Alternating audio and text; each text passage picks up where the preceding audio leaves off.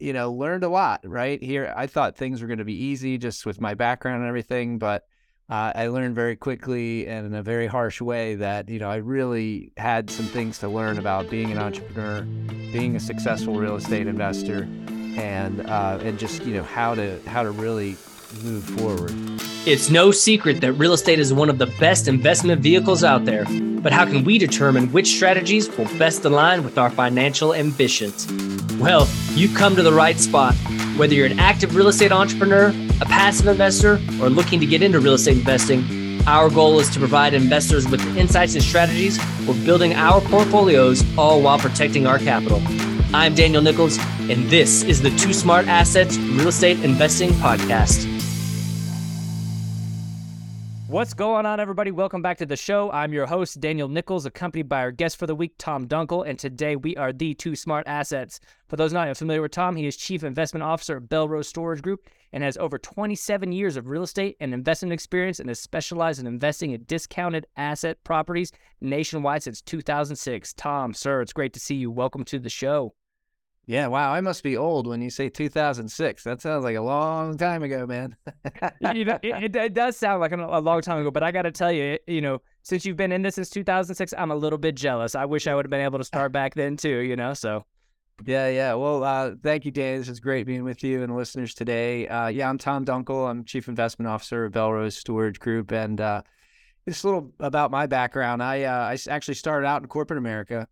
After getting my business degree, my MBA, I ended up doing mergers and acquisitions and corporate finance work in the aerospace and software and IT services industry. So that was a lot of fun. I worked with some amazing people during that stretch.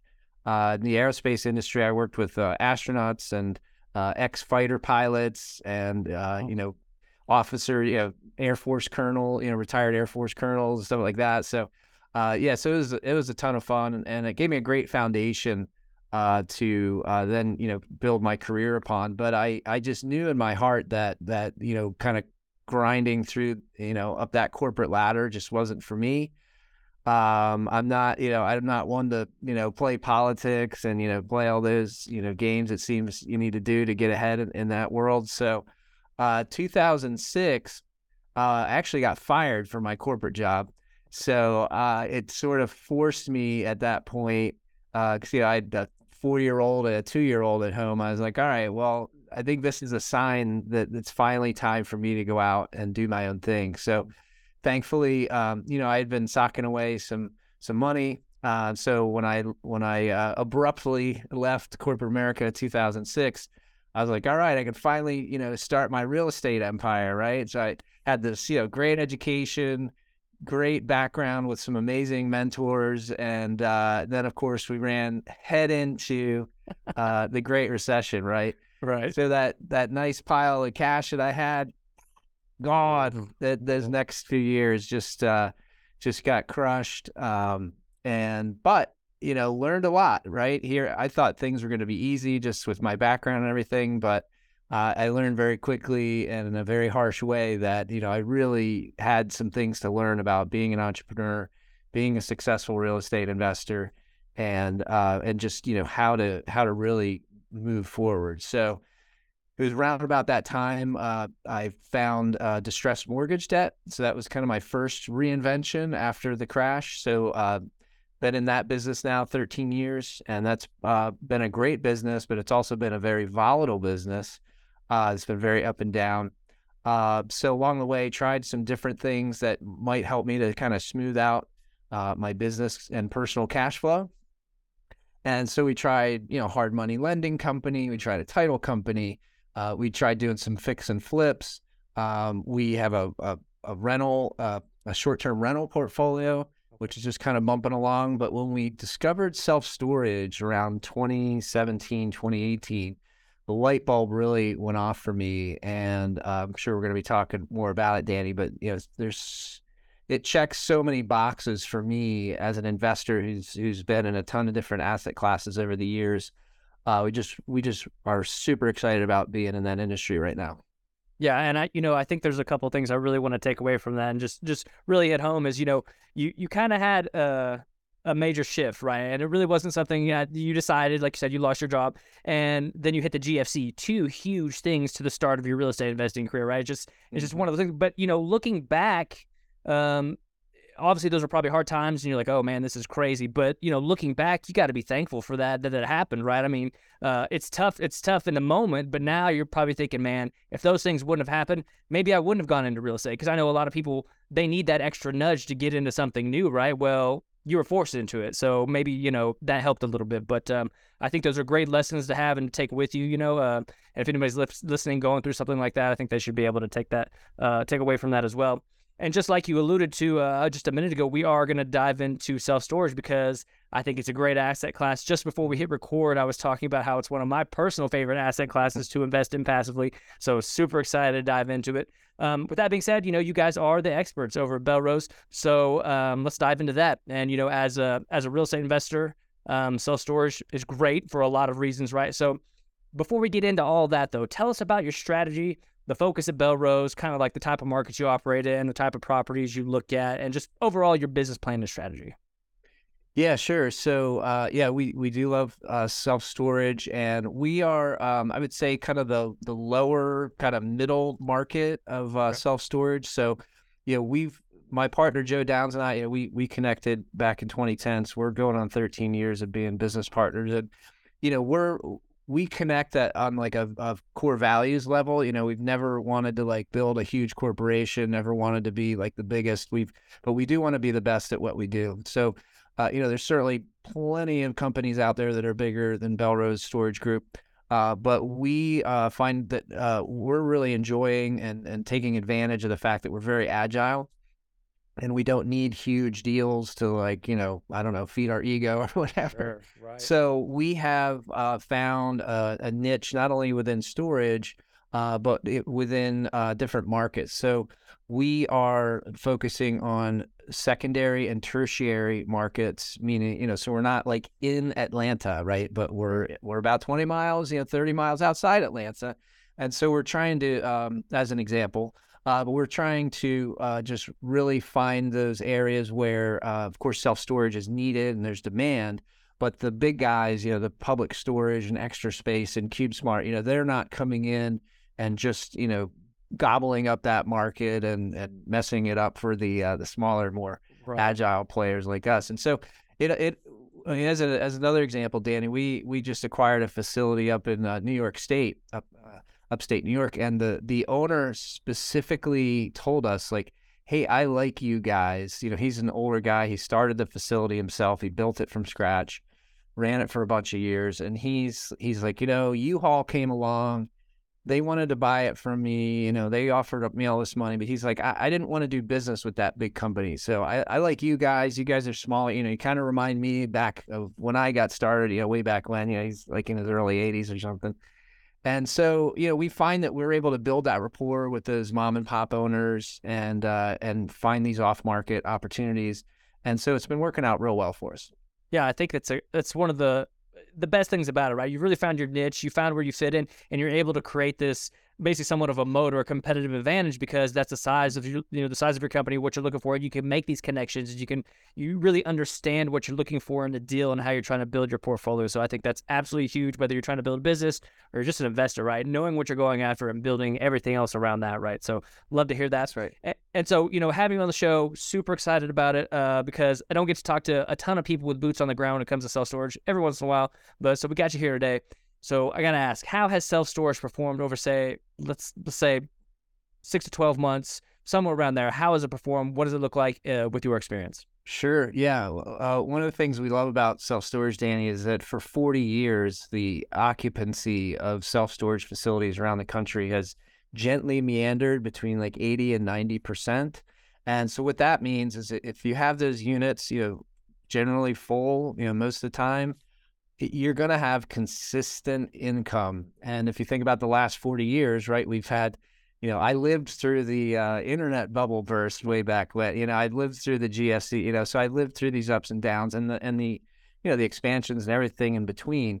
But storage is just, it's like that steady, tortoise, that's going to win the race. So we absolutely love that about storage.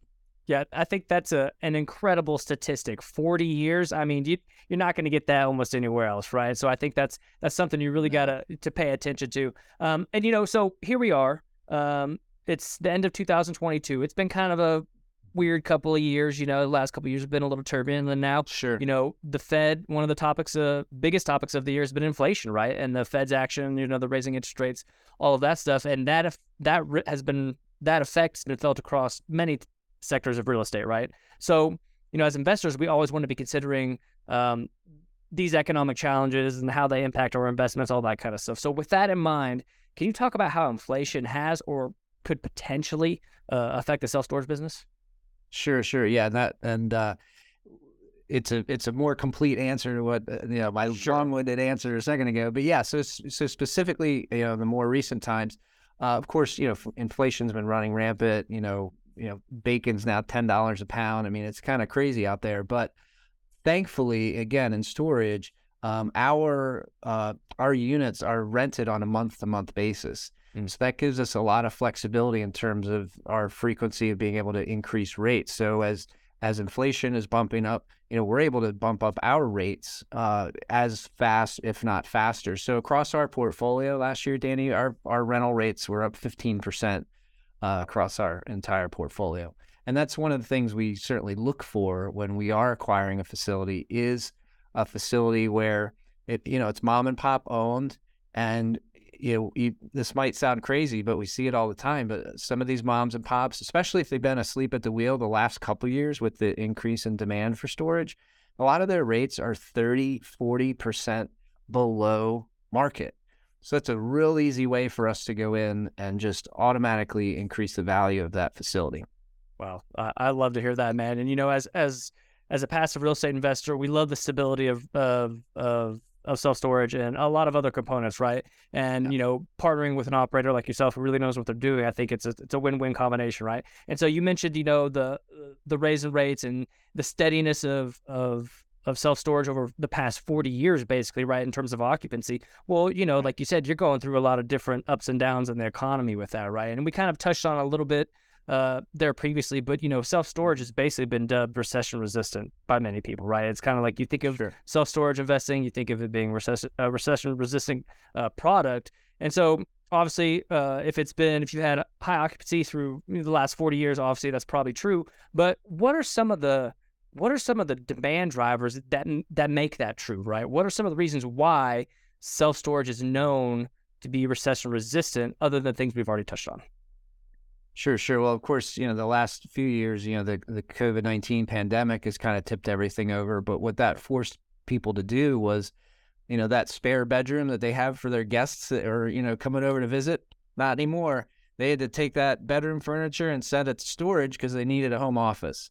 And so that's been a big driver the last couple of years. But of course, that was just sort of an oddball anomaly, these last few years. But generally speaking, you've got baby boomers that are downsizing, from their big houses down to smaller houses.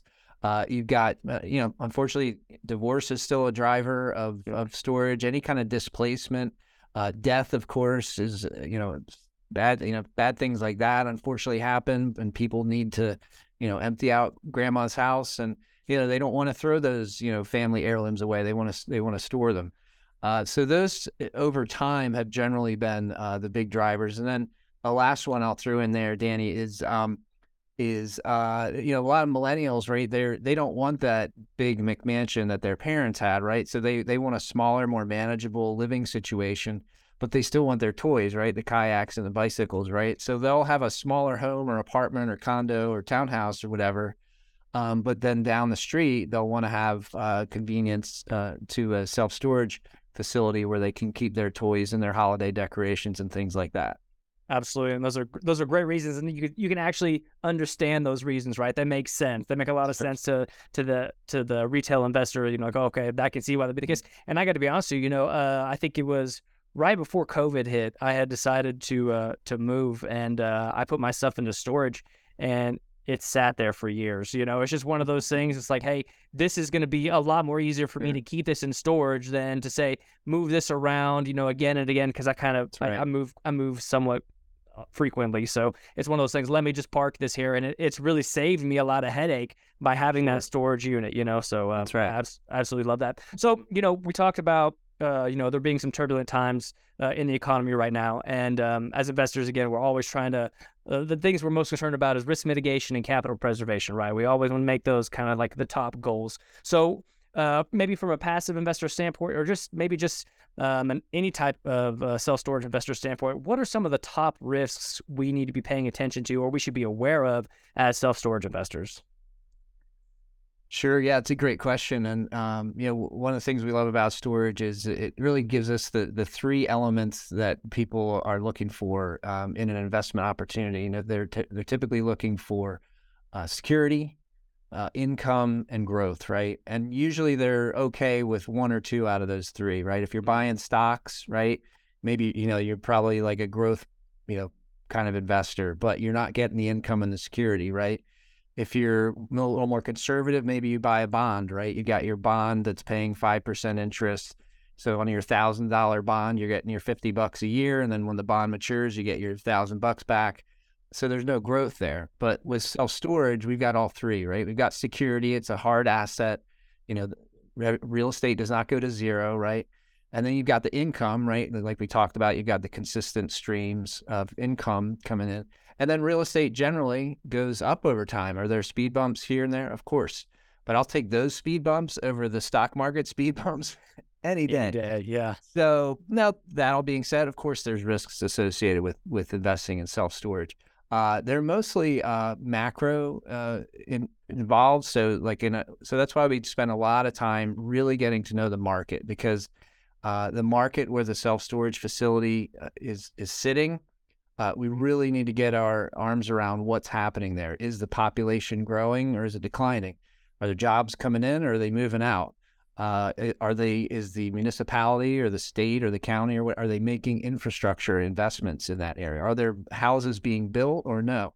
So I think if you make a mistake in that analysis, you can end up with a storage facility that maybe you can't push the rates. Maybe you are going to struggle with vacancies. And maybe if you're in a market, maybe with a declining per capita income, maybe you're going to run into delinquency issues and things like that. So we always spend a lot of time making sure we fully understand the market for sure.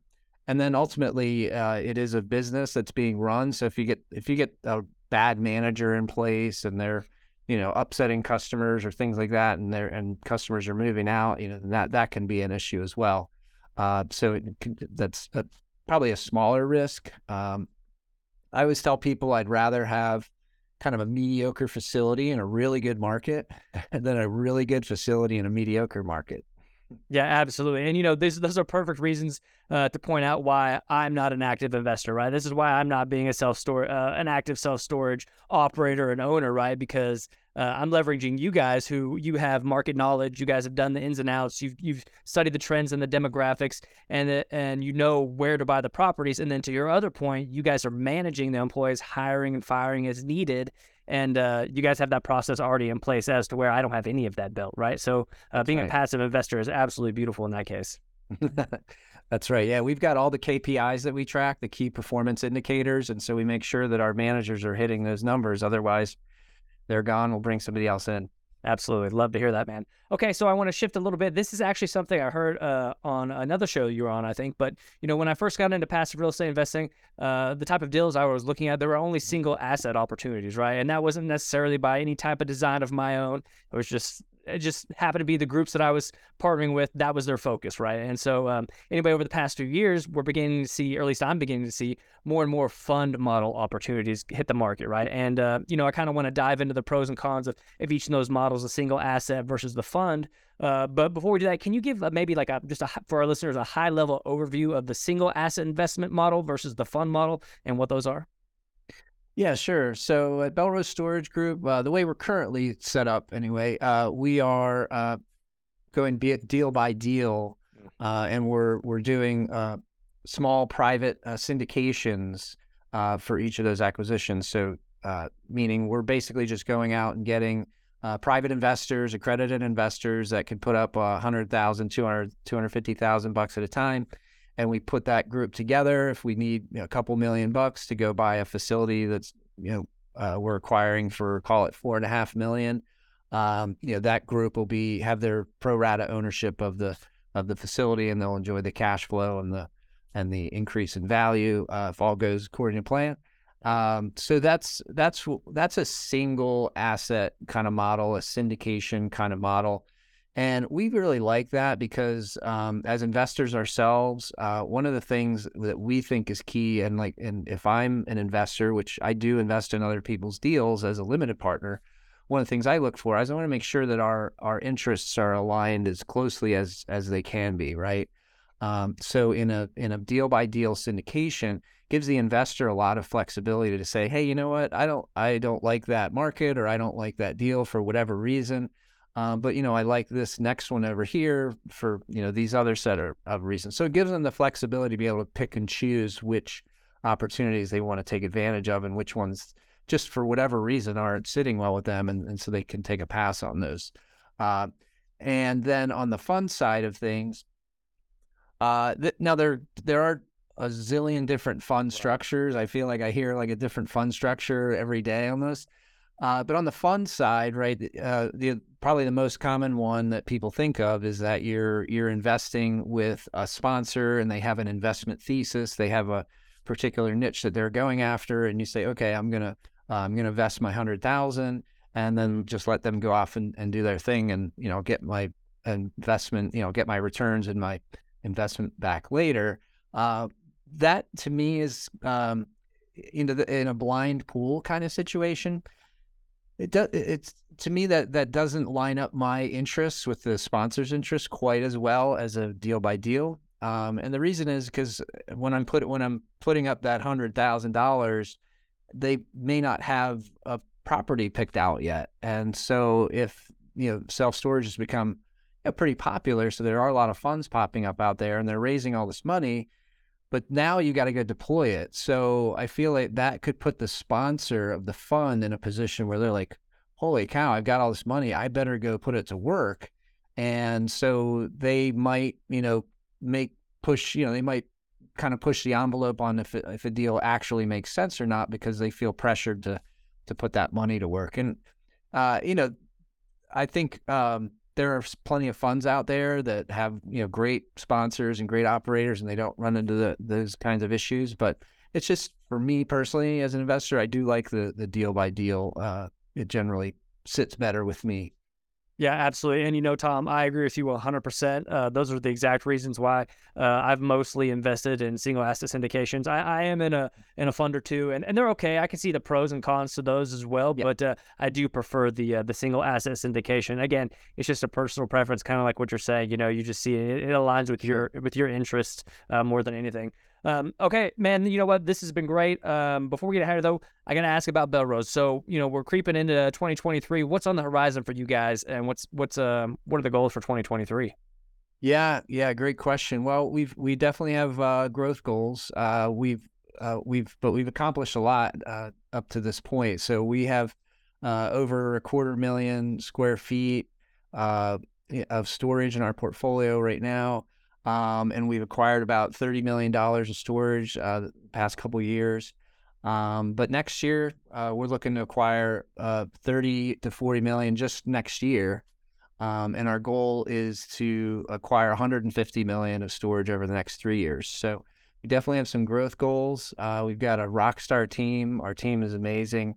So I feel like we're positioned really well to take advantage of potentially some opportunities as the economy might get a little rocky here. We've got investors, and we've got our own capital, kind of teed up, ready, dry powder, ready to go out and take advantage potentially of some distress opportunities. So we're excited about that. But we're excited about our team, and we're just out there really trying to build our investor database right now, honestly. Because to buy 150 million of storage over the next 3 years, we're going to need about $50 million from our investor partners. So Yeah, I love to hear it. And I love those growth goals, man. And for all the listeners listening, if you're looking to get into self-storage, especially as a passive investor, definitely link up with Tom and Belrose. They're going to be someone that could put your money to work in a great asset type. So love to hear that. This has been a great conversation, Tom. I think we could probably talk about self-storage all day. But, before we get out of here, though, tell us more about what you guys got going on. I know you have a free resource. Definitely talk about that and just anything else you have. We do, yeah. So Danny, as an investor myself over the past 16 going on 17 years, I've learned a lot along the way. I've made some mistakes. I've done some good things too. But so basically my partner Joe and I, we compiled all of our lessons learned into an ebook that we call the SAFE Method Checklist. So SAFE is it's an acronym. SAFE. S stands for sponsor, A stands for asset, F stands for financials, E stands for exit. So for a busy professional who wants to be a passive investor in an alternative investment like a storage or multifamily or whatever, it gives them a framework to say, okay, these are the questions that I should be asking in these different categories. So S is for sponsor. You want to find out as much as you can about your sponsor. What's their track record? How long have they been in this industry?